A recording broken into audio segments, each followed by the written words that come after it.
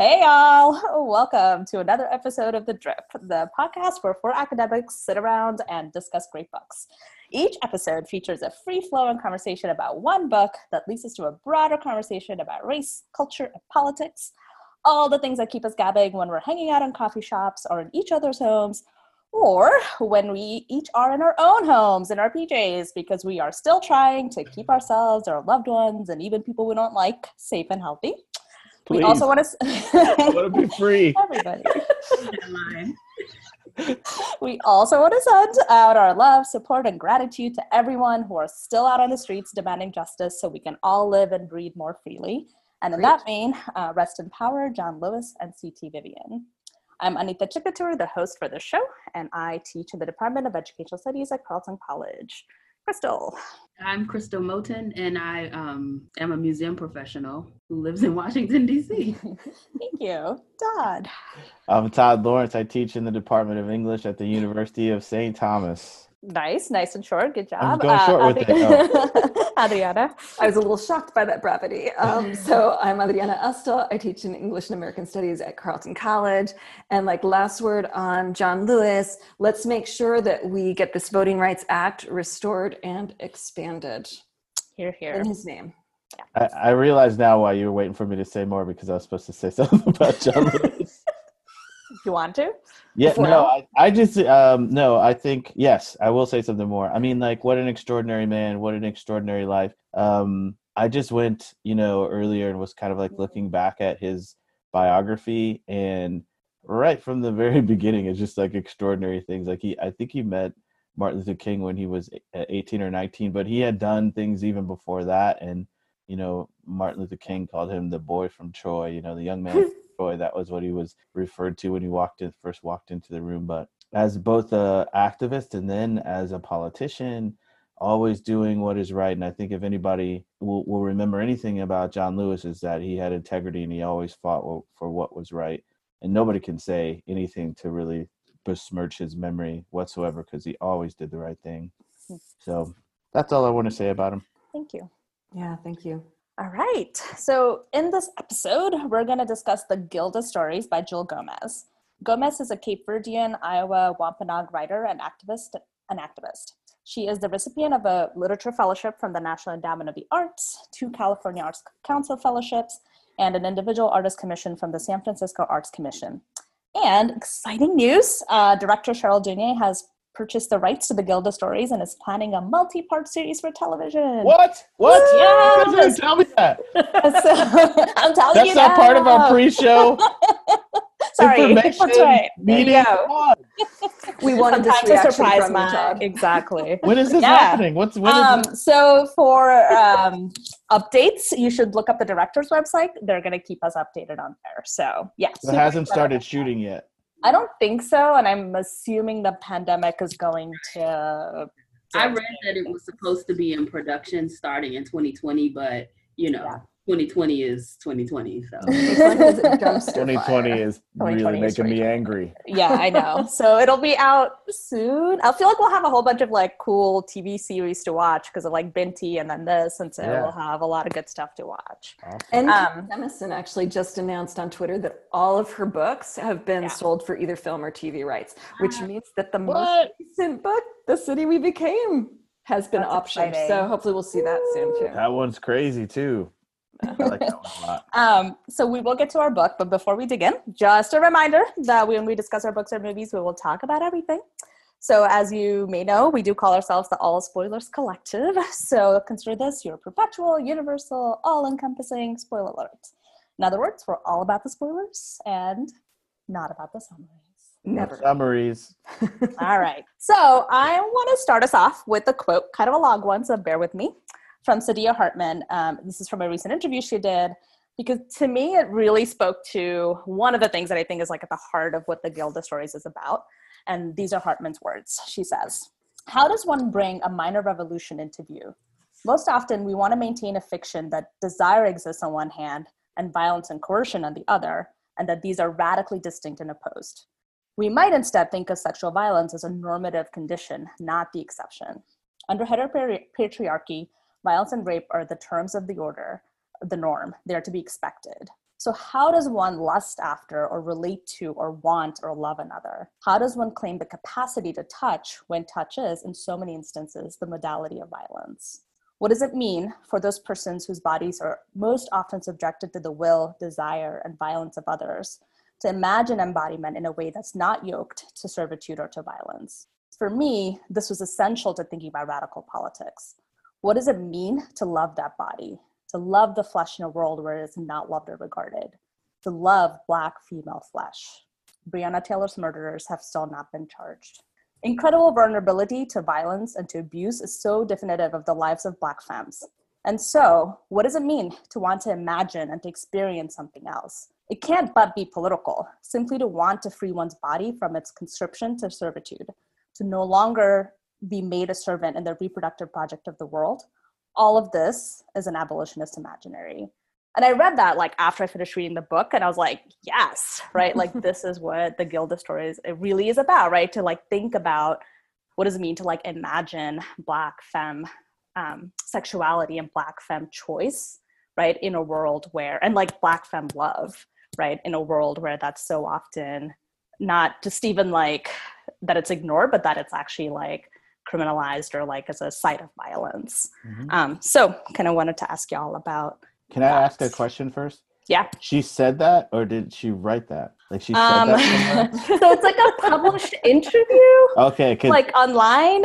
So I don't know if she like wrote it or said it. Well, because Sadiya Hartman is so smart and so articulate that she could have just said that, you know, to someone, and I'm just like, whoa. Like so I don't know. I don't know. It's amazing that someone can get that out of their brain in such a like organized and articulate way. And the whole essay is great, and we'll definitely can link to it. So, but that was. I just had to ask that question. I'll let y'all respond to it first if you'd like. I can start, unless Crystal, you have something right on top of your head. Go ahead. Well, so one of the things I was thinking about a lot with this whole novel is, and I wouldn't have thought about it as an abolitionist imaginary. I didn't have that concept like right in front of me for it, but it's definitely about a variety of ways in which GILDA has been enslaved, and to some degree, even after she's made a vampire, still struggles with some of these moments, where the past of the plantation and the past of her conscripted and enslaved body is still there, right? So it's actually like, I think there's a way in which the novel differentiates between GILDA once she's named, right? Named for the previous GILDA. She's the one character, in fact, who in some ways we see being kind of only as girl for a while, and then GILDA, like this name that's just passed on to her. And she like has to kind of figure out, what do you do with this heritage, which is this heritage of slavery. I lost a little bit of a thread there, but hopefully that gives y'all enough to riff on. Yeah. I mean, I love this book so much, and I know I say that all the time so much that it ceases to mean anything. I think I love most of the books that I'm reading a lot while I'm reading them, but I really did love this book, and it's sort of like an underground classic, you know, the kind of book that not that many people have read, but people who've read it really are affected by it or impacted by it. And I very much thought of this book as being a book about a character who creates herself anew, right? Like, who becomes free and then becomes something else that has a kind of promise to it, but also, things that need to be negotiated. One of the things I hope we talk about is sort of the pros and cons of living forever. Mm-hmm.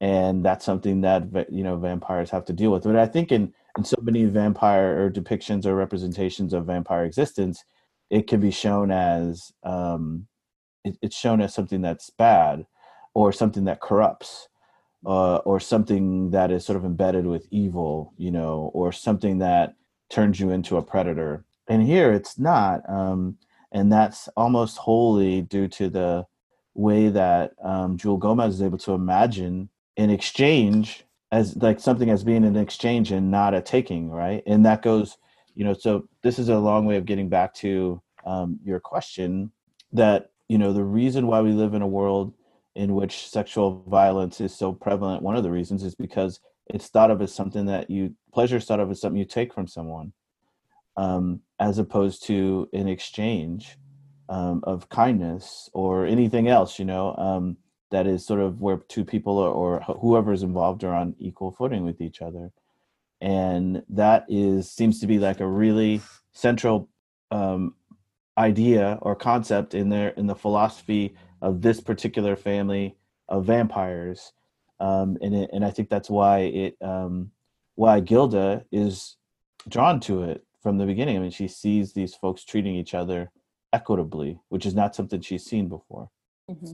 Mm-hmm. Yeah, and there was the quote you began with by Sadiya Hartman. There was just a lot in that quote, but one of the points that kind of I am thinking about, it kind of is the idea of kind of the violence that Black femmes have to contend with, by virtue of who they are, but then also reconciling that point with Todd, a point you just mentioned about kind of the very nature of vampires and how Jewelle Gomez is kind of turning or transforming that nature into something else. But I'm still kind of struck by the fact that when this community of vampires, go to seek their blood, they're still they still have people who they are not getting consent from, and so that's a type of violence.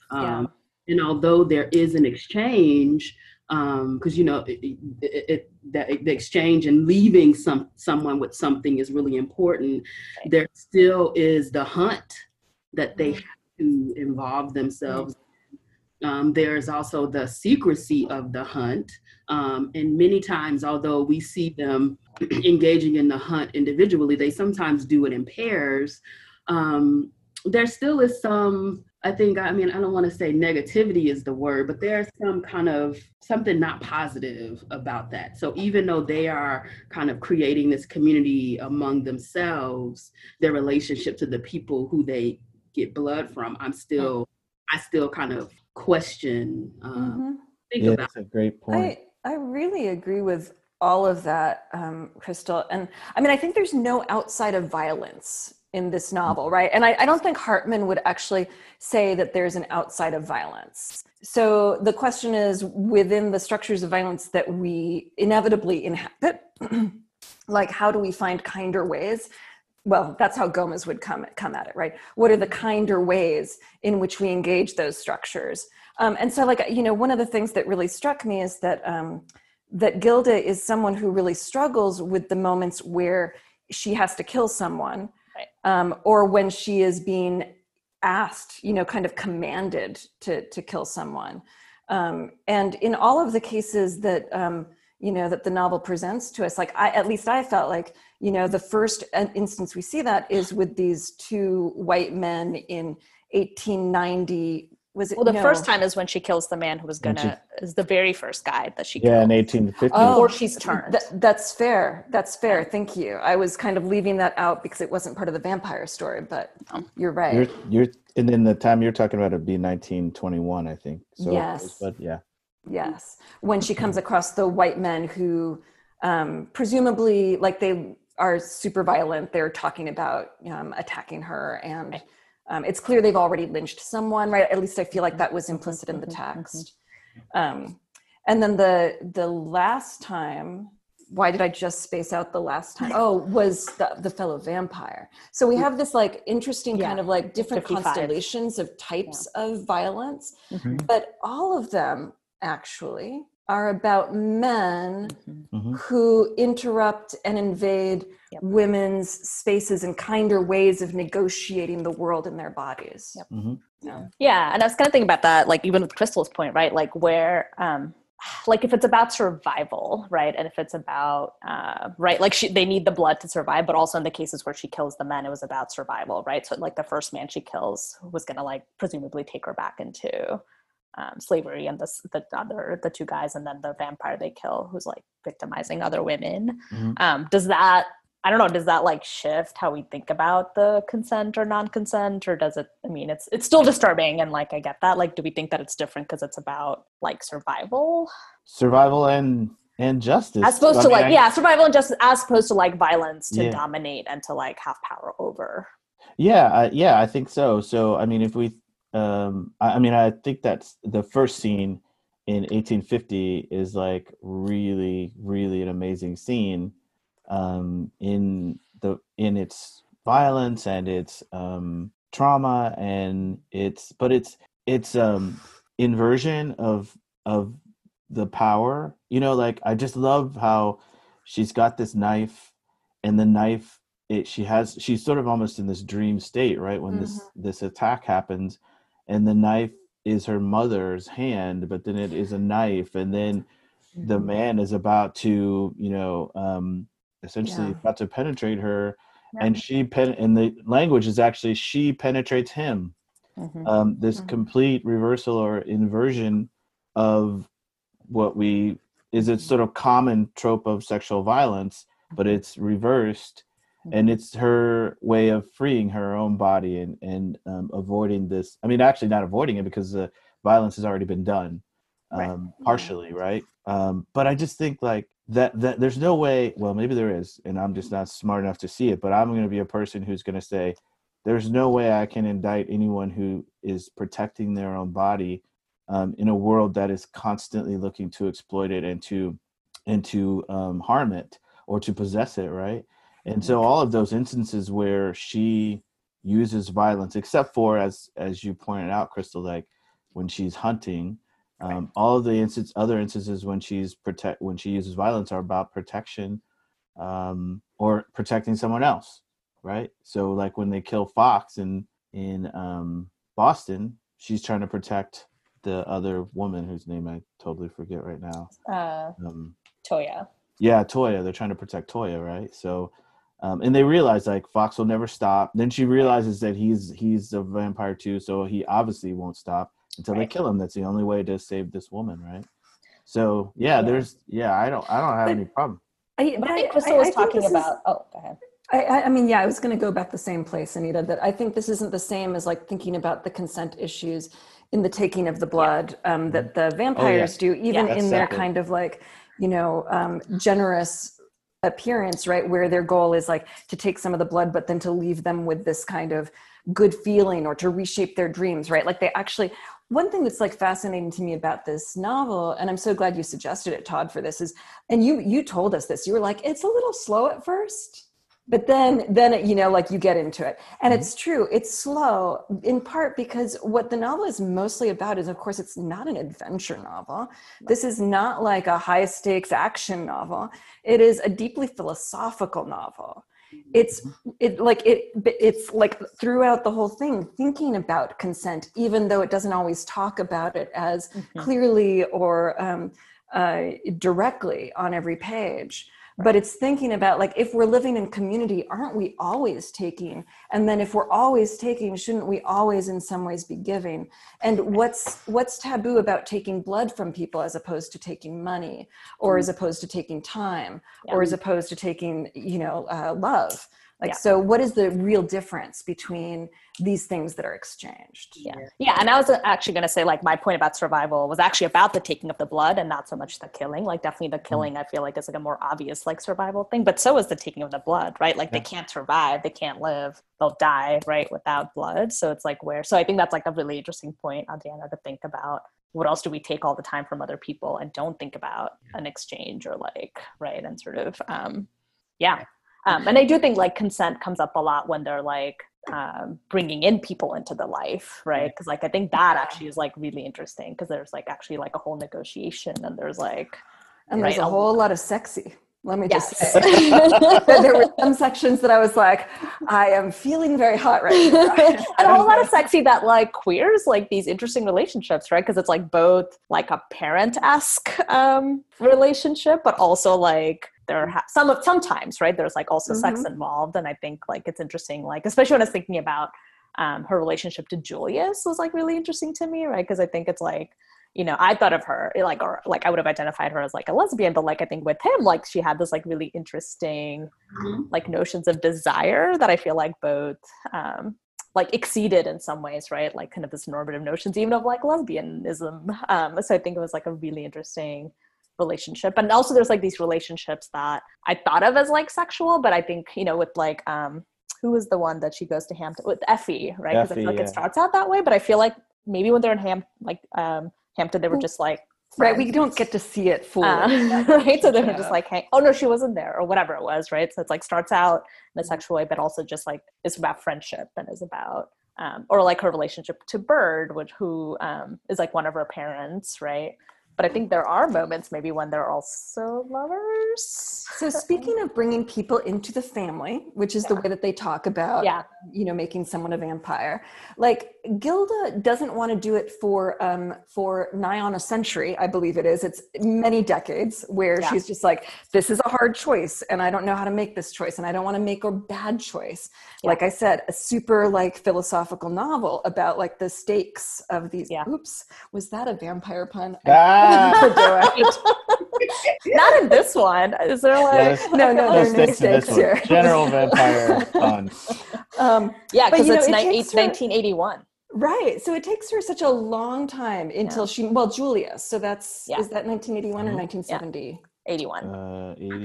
No, you're right. 71. Sorry. 70. Thank you. But so like it's a long time, right? Mm-hmm. So then, you know, like she gets to the land of enchantment and like, you know, running from hunters and goes up into this high rise. And there's this woman who's like basically tried to kill herself. And she's like, you can become a vampire too. Let's go. Like, what just happened here? But she's trying to save her. She still does give her like gives her a choice, right? Because she says 245. Oh yeah, no, I agree. But she doesn't go through the whole ethical, like, you know, like confusion. So I'm curious about what you guys think. What's changed in those years between 1970 and 2050? What has she learned about like herself or about vampires that makes it possible for her to make that decision so quickly? Well, I mean, so first, I think like vampire time is a little different than human people time. Todd, remember that my neologism that I want to use in this podcast is vamp time. We're calling it vamp time. Vamp time is different than human time. So I think the development of sort of like understanding what the life is like and all that kind of stuff, it takes a long time. Mm-hmm. And, you know, so we have this example of a vampire gone wrong, which is Eleanor, right? And, Samuel. And essentially, and so her, you know, Anthony, who's one of the two sort of main, along with Sorrel, one of the two main vampire leaders of the family, he's the one that she talks to. Patriarchs, which is interesting. I guess, It's so interesting considering like all of the basically lesbian vampires we meet. Yeah, it would be, anyway, so we can talk about that. But anyway, he seems to be the one she talks to the most as she's sort of figuring things out. And he kind of describes it as a parenting issue, right? Like we shouldn't have turned her with Eleanor. Sorrel shouldn't have turned her. He didn't teach her properly, you know, that sort of thing. And in that case, it's sort of reminiscent of like, you know, oh my God, I'm totally losing. Frankenstein, Victor Frankenstein and the monster, right? Which is a problem of parenting, right? You can't create life and then leave it to fend for itself because it becomes monstrous. And wait, can I just pause you for a second and just insert the parallel? Because of course, there's so much conversation in the novel between Gilda and Sorrel and Anthony, but also Gilda and other people about how Gilda, her mother, just decided to die after creating her, and Bird took on the mothering, right? And this whole question of like, did Bird do a good enough job mothering? Right. Yeah, no, absolutely. And so I think, and this goes back to something that Anita was saying before about that kind of strange and uncomfortable overlap between desire and also parenting. Like when you create a new vampire, is that person your lover and also your child at the same time, and all this sort of weird things that get mixed together. But I think she's trying to think about what does it mean to create a new vampire or to bring someone into the life. How do you explain what it would be? Because I think like there's this thing about any mortal person who chooses it can't really understand what they're choosing, and so cannot. To go back to kind of consent. I mean, they can consent to be changed, but they can't really consent to what the change really is. Yes. There's no way they can understand it. And so how do you deal with that? How do you communicate that to the person? How do you make sure that this is the right kind of person? who is gonna not turn into a monster. And then once you do that, are you ready to take on the responsibility that comes with it? And I think you're right, Adriana. Like, there is some question about whether the original Gilda, who was very thoughtful and careful, but also wanted the true death, like wanted to be rid of all the war and violence and everything, did she kind of shirk part of her duty by creating Gilda and then leaving her to Bird? And Bird doesn't really want to be a parent, right? Bird wants to be all around the world doing all these things. And so there's this long period of time when Gilda point 2.0 feels like she feels like she's sort of by herself and almost abandoned to a certain extent, you know? So I think she wants to avoid that happening when she makes the choice. Well, and because, like, you know, she goes to Sorrel, like, so 1850 is like the first segment, and then 1890s when she meets Eleanor, right, and like sees how things could go wrong. So I also wonder about, like, she waits so long because I feel like if she maybe hadn't met Eleanor and like had met other people who had had such troubled histories of being turned, maybe she would have turned somebody earlier. Yeah. Well, and then she sees too that mistakes in turning people are eternal mistakes. Right. They just keep dogging you. They don't ever go away until you kill them or they kill themselves or whatever, you know. So it's a big decision, right? That's a lot of responsibility. I have a question. So whatever happens to what's his name, the husband, Eleanor's husband? She doesn't have a Samuel. husband. That's not her husband, though. Yeah, it's not her husband. Sorry, but they had an affair. Sorry, they had an affair.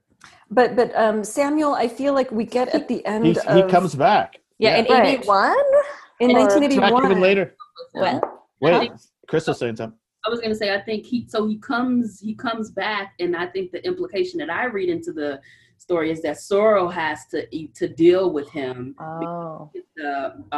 The implication of him turning Eleanor when he shouldn't have, and so it's a battle between him and Sorrel that I don't know if we actually read the resolution. Yeah, I don't think so. I think that's right, because when Gilda is out hunting and she accidentally almost kills someone. Yeah. And then she's like, what happened? And then she realizes that it was actually Samuel's in town following her and like messing with her. Right. And that's like what? In the 1981 section. Yeah. Right. But you're right, they don't resolve it. Because it says on 217, Gilda, and she's talking to Anthony, and she says, and Samuel, what of him? That's a matter for him and Sorrel to sort through. Its outcome has been settled already, at least existentially. It only remains for Sorrel to return and put it in motion. And I love that language, right? Like, it's been settled existentially. And I'm like, but can we actually see it happen? No, because the novel is not interested in that. Those wheels have been turned. The other quote I was thinking about, and I think this is related to like your earlier question, Adriana, about like, what does she learn? Or like, what has she learned that like allows her to like, you know, turn Irma so quickly? But this is on 210. And again, this is, I think she's talking to Anthony, because you're right. I think he's the like person that she has all these like conversations with. And he says this to Gilda, and he says, "You've searched admirably for your humanity. Indeed, this is the key to the joy found in our lives, maintaining our link in the chain of living things. But we are no longer the same as they. We're no longer the same as we once were ourselves. You know this when you're with your friends. Don't ignore it. It's not wrong to look to them for their humanity, but your life is with us. We go through the ages with you, and you cannot take them all with you. A corner must be turned here, or you will remain as unfulfilled as Samuel." So I think one of the other like quotes I was thinking about, and I think, you know, that I mentioned, is kind of this notion of like, part of what we think about like what makes us human is that fact that we will die, right? And like Ocean Vuong, who was like talking to Chris Tippett on the show, like, and this is what he says, and he talks about how he does this. I think he actually goes to like a cemetery and does a Zen death meditation, and these are his words. And it sounds very morbid, but the practice is actually supposed to bring yourself into the inevitable. The conditions of our lives will be vanquished through death. So then all the pettiness, the little angers that you have with those you love, with those you don't love, and your neighbor, little things falls away. It's so small when the ultimate lasting reality is death. All religions have this. Outside of the orthodoxy and the rigors of ceremony, at the center of it is trying to remind us that we will die. And how do we live a life worthwhile of our breath. And thinking about death and thinking about what we do around us helps me center myself into such a chaotic space. So those were his words. But I was like, so what does it mean then for like, you know, people? I feel like they had some name. Is it just like people in the blood, or there's like some other term that they use other than like they said vampire? that in the blood or something. In the blood. Anyway, so for like, you know, especially maybe Gilda, and I was thinking about Bird also as an Indigenous woman. Like, what does it mean to like not necessarily have that like looming necessarily, right? That like you actually have to not have lifetimes to like work things through, right? Like a lifetime to like develop and to think about. Or maybe I'm thinking about it wrong because maybe it's Vamp Time. But I don't know, like I might not be going back enough to the Ocean Vuong quote, so you'll forgive me if I don't. But like one of the things that's really fascinating about like the Gilda Bird dyad is like how differently they use their immortality. Right. Mm-hmm. So Bird, we know she's a traveler, and then we start getting hints that actually in her travels that what she's doing is actually like land recovery efforts. Like she's like engaged in this kind of global indigenous movement, which I think is such a like a powerful statement for thinking about like what would you do with an eternal life if you are an indigenous person who has roots in the United States, like in the early colonial period. And then like in counter to that, Gilda, there's a way in which she's like, she has that moment, right, where she says, like, everyone's traveling across the ocean, but I don't know, I can't do it. Middle Passage, I feel like there's stuff there, and, you know, that's a path I cannot take. So her path is this really different one, but on page 157, this is in the 1955 section when Bird has finally returned and they're trying to protect Toya. And Bird's basically asking her, like, what have you been up to the last 80 years? Bird continued, is this why you've taken no one into this life? Is the mortal world too sacred? So there's a way in which Gilda, in contrast to, you know, all the other vampires that we meet, is still pretty attached to kind of seeing mortality as something that imbues a particular power or sacredness. And that, you know, she hasn't quite made peace until very late in the novel with like what it means to have a different temporality, I think. Yeah, and I was gonna say in connection to the Ocean Vuong, is that quote? Yeah. That there's from that quote, you know, there's this sense that, you know, life is finite, so you should kind of, you know, not focus on those small insignificant things. But I think on the flip side of that, and thinking about immortality, is, do you want kind of, you know, these huge issues to loom across immortality? And so there's this sense that, especially when I think of Bird and Gilda's relationship, that the fact that that's unsettled kind of keeps Bird kind of trapped in her development. And unless they settle that, then this immortality is just gonna kind of keep looming over Gilda's life, and she's gonna be kind of stuck in this moment until they settle whatever else they settle. So in the one sense, you know, I think not an awareness of mortality kind of causes you to act in a way to value the little time you have. But the immortality piece also, what's resonating with me is that, you know, carrying the conflict through immortality, that's not desire either. That's what Samuel does too, right? I mean, Samuel won't stop forever. Right. Yeah. Okay. So you don't want to like carry the pettiness, even if you're not going to die, like basically like, right? Or especially if you're not going to die, maybe. I'm interested in thinking about that, you know, further, you know, what Ocean Vuong said, because did you say that he was doing, what kind of meditation he called it like a Zen death meditation. And there's like this whole thing about how it's like in, I don't know if it's like in Zen Buddhist tradition specifically, but it's like there's always like a focus on like the body. Like you don't turn away from like the dying body. You don't turn away from the like what happens to people's bodies when they die. So in like the novel, he has this whole like thing about like his mom and his aunt and him are like there with his like grandma as like she's dying of death. And there's like this like really material description of like what a body decaying like smells like and looks like and all of these things. And he says that that's like at least in that tradition, like you don't just turn away from that, right? Like you sort of accept the reality of like what it means. And I think to it's die. I think it's like impossible to turn away from it if you are confronted with it. But like the world we live in, we almost don't have to be confronted with the material reality of death. Well, look Someone at the can fact die that and we're just up like to like how many coronavirus deaths, right? Right. 140,000, and it's there's no kind of like material way in which we're actually facing that as a country. Yeah. Right. Well, you're not seeing. I mean, the closest we come to it is these refrigerator trucks, right? That are holding the bodies, but there's a huge effort being made, so no one ever has to see a body being brought out of the hospital and into one of these trucks and then to the morgue or wherever they hide. The bodies themselves have to be hidden away, right? You know, and that's a. But I don't even know if that changes what I was going to say before we got to that point. But I was going to say that I think that so many people in their minds do not think of themselves as mortal because of the way that they believe. They actually think of themselves as having some other life after they die.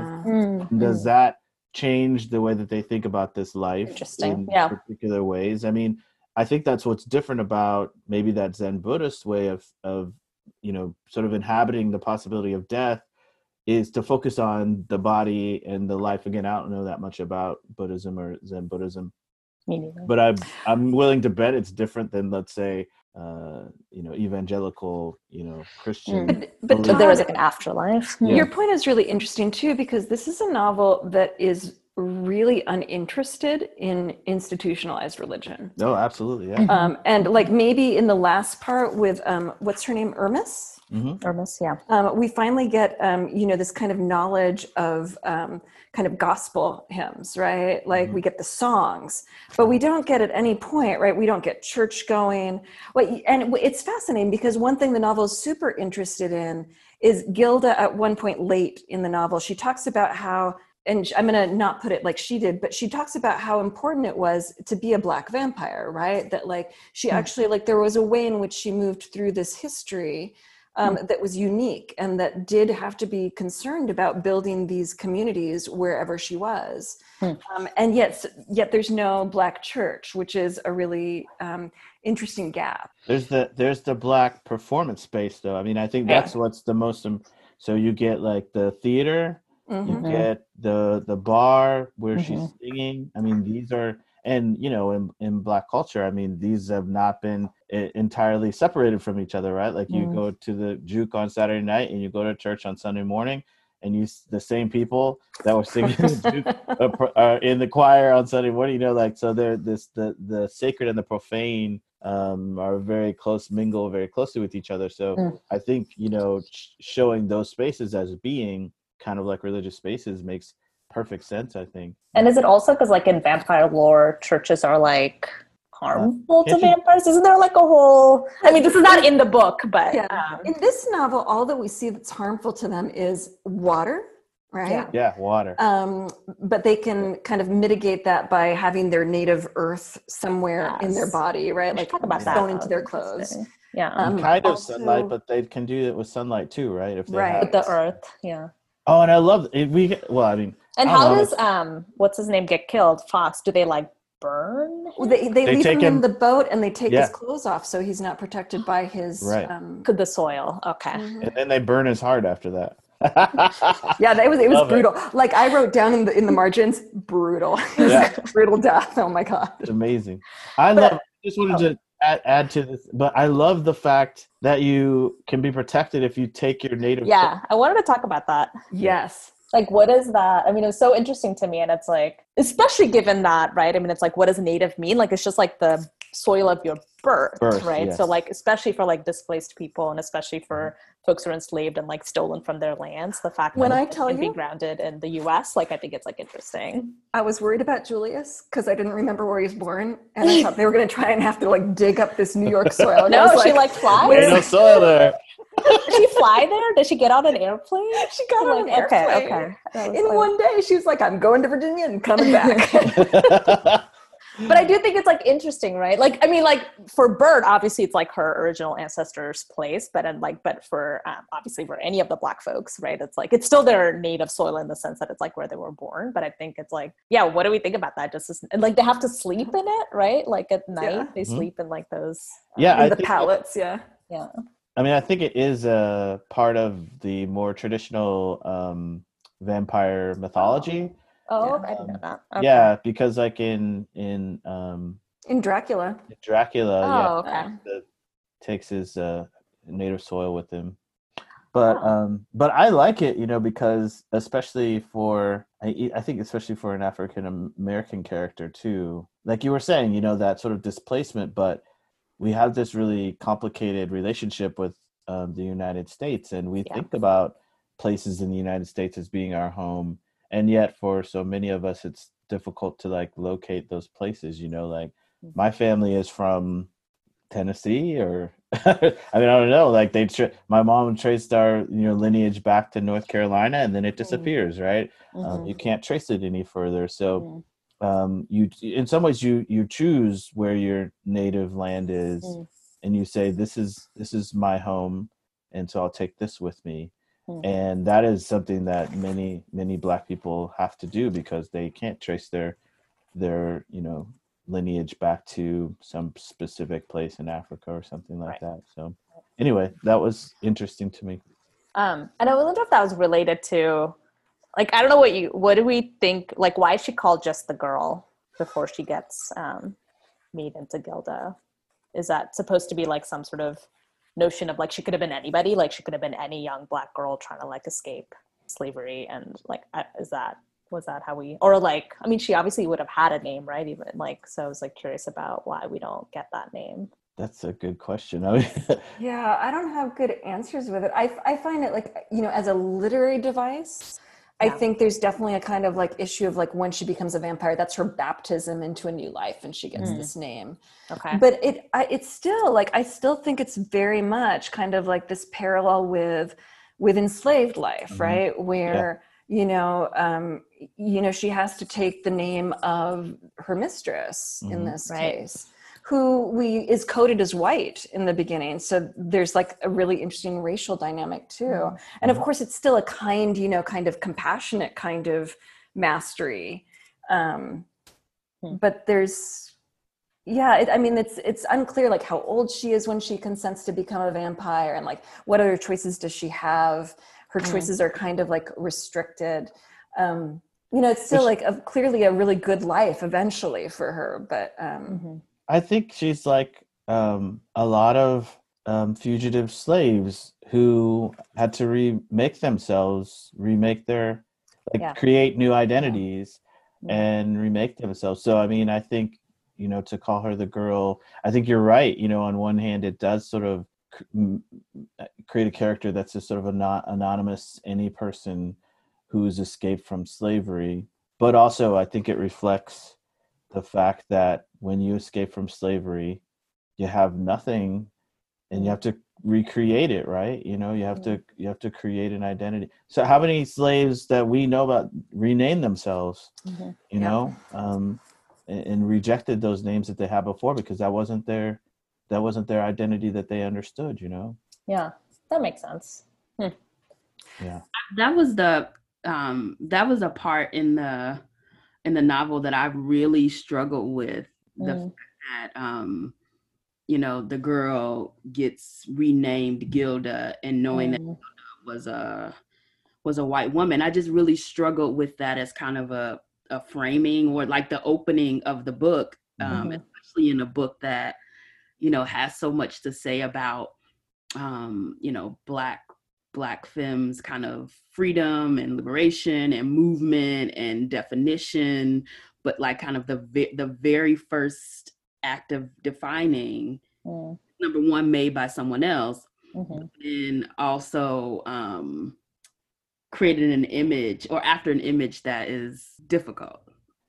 Can I ask the question of, is GILDA 1.0, is she for sure white? I wasn't sure. I was going to ask that, actually. I mean, I know she looks white, and I know the girl says she's white.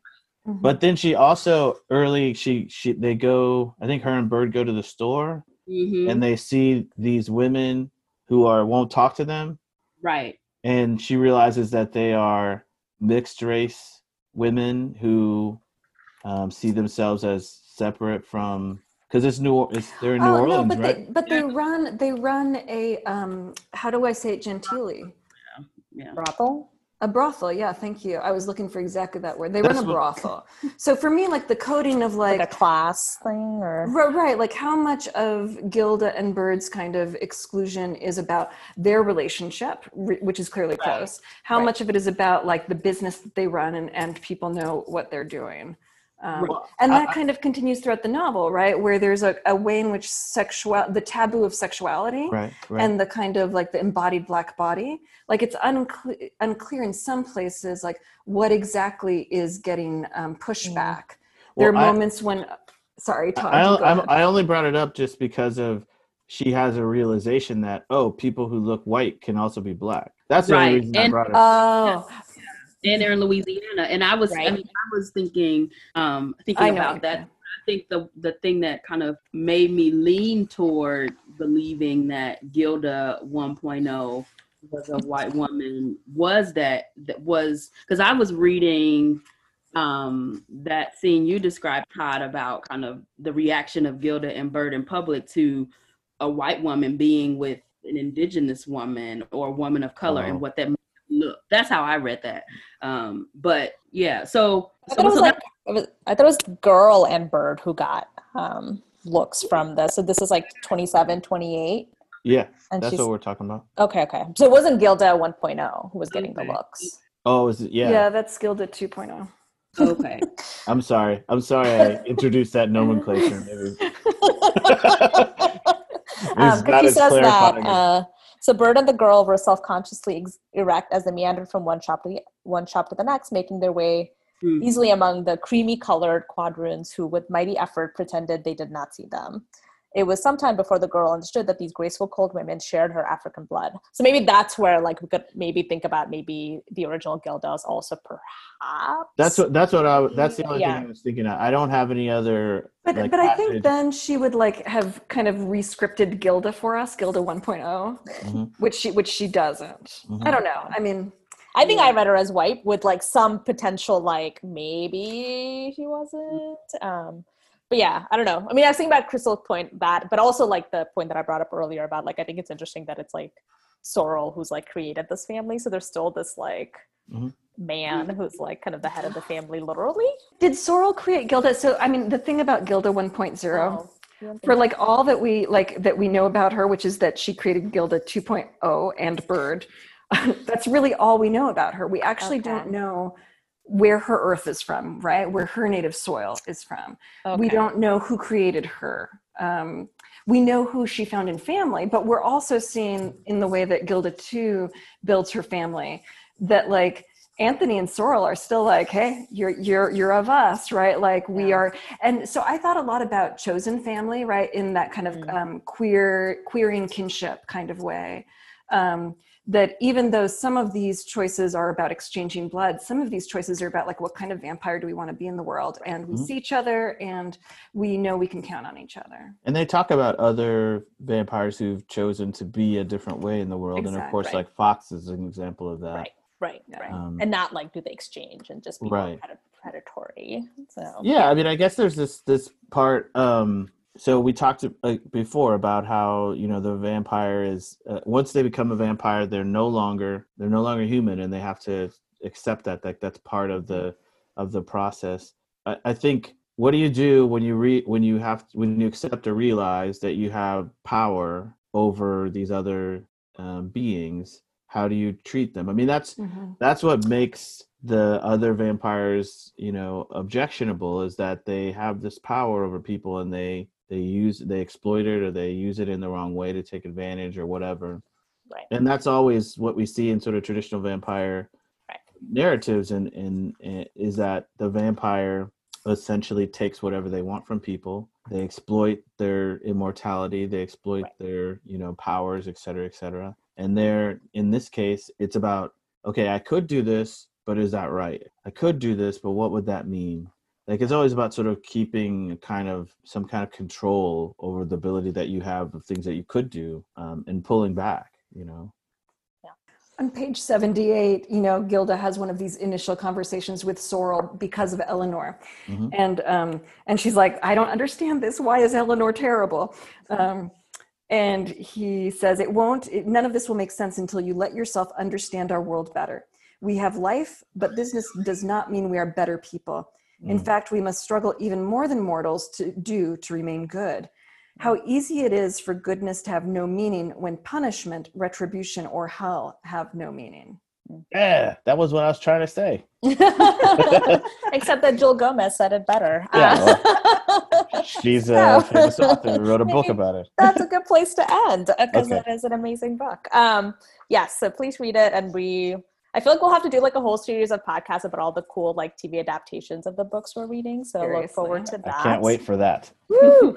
All right, we're gonna do a round of something that we want to talk about, that we're reading, watching, listening, eating, whatever. Adriana, want to start us off? Sure. So I was reading this novel, like that took up all my reading time. But I did start rewatching Buffy the Vampire Slayer, which is one of my favorite shows. And it's been interesting actually to kind of look at those vampires and think of how they're so different than this beautiful world that Jewelle Gomez writes for us. And the other thing I've been doing in these pandemic distracted times, I've started doing crosswords. And I've learned something about myself. In the past, when I didn't want to do crosswords, it's because I would get frustrated. I'd be like, I don't know what this is. Like, I'm just quitting. And I still do the same thing now, but like, I'd be like, okay. Like, it is okay to give up. And nothing's changed. I mean, but you know, like sometimes you finish and sometimes you give it up, and it's like a book, right? Like if there's a book that I hate reading that I'm like, this is like not good, I continue reading it. So why am I doing that with crossword puzzles? So you haven't changed how you do it. You've just changed how you think about it. That's right. Excellent. Excellent. I love it. Reflections during pandemic times. All right, Crystal. Oh shoot, I just lost it. Okay. I am reading very slowly The Hemmingses of Monticello, which is a book of Sally Hemings family in connection with Thomas Jefferson, and it's by Annette Gordon Reed. And so kind of in an effort to to tell us the broader story of the Hemings family, as they were connected to and also separate from, in some ways, Thomas Jefferson and his family. So it's a history of the family? Mm-hmm. Okay. Yep. Thank you. Todd? First of all, I want to say how happy I am that you guys seem to have enjoyed reading this book, because I'm entirely sure that was going to happen. I loved it. You were worried. Yeah, I was a little worried like you guys were going to be upset with me, but I'm so glad that you did. First, before I get to the thing that I'm reading, I wanted to acknowledge, this is a little bit ago, but the author Barbara Neely died in March, and she is the author of one of my favorite books, Blanche on the Lamb, which I think I've mentioned on the pod before. If you haven't read Blanche on the Lamb, you should go out and pick it up. It recently came back into print in a new edition, and it is there's 4 of them, and so it's a series of detective stories about a Black domestic worker who solves crimes, and then the first one's really great because she gets convicted of a crime herself, and she escapes from the police and goes and hides out at a farmhouse in the country, and there she has to solve a crime in order to protect herself. So it's a really great series, and it's really sad to lose Barbara Neely, who was a great author as well as an activist. So pick that up. And what I'm reading right now is I am reading Begin Again by what's his name? Oh, Eddie Glaude. I almost forgot his name. But the Princeton professor and public intellectual Eddie Glaude, and like everyday MSNBC reliable figure. He's always on MSNBC pretty much. Begin Again, James Baldwin's America and Its Urgent Lessons for Our Own. I'm not finished with it, but so far, going off of what I've read so far, I would highly, highly, highly recommend it. It's really great. It speaks a lot about what's going on right now in the United States with racial issues and the pushback against the movement and all that sort of stuff. And it's all through the prism of James Baldwin, who, you guys know that I think is the person that everybody should read in this country if you really want to know what America is about. Totally agree. Totally pick that up. It's I think it's like number 1 on the New York Times bestseller list right now, Oh, wow. which is pretty extraordinary. So Cool. Thank you. I have 2 recommendations. Neither of them are books. So the first, and these are not new, just new to me. So the first one is the 2004 documentary Shirley Chisholm, 72 Unbought and Unbossed, which is about Chisholm's 1972 bid for the Democratic presidential nomination. And it's really cool because it also features an interview with Octavia Butler, which is like really unexpected and cool. I will say that it might just lead you to have all kinds of feelings about our choices in this November, but whatever. Definitely check out the documentary. I mean, anyway. We don't need any more of those feelings. I know, but it's a great documentary, and I feel like Angela Davis has endorsed Biden, so we're okay now? We're good? So we're okay. But yes, so check out the documentary. So my second one is also, again, not new, but new to me, is Jamila Woods' album Legacy that came out last year, so I guess newish.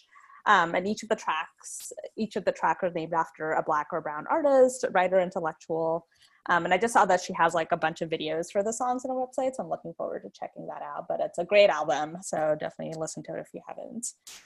Okay, so books. So the next book we're going to read is Poet X by Elizabeth Acevedo, which we're kind of excited to read. It's another, it's a book in it's a book in verse. Verse. Okay. The novel in verse, right? It's a novel in verse, and it's great. I think you all will enjoy it. So that's our next book.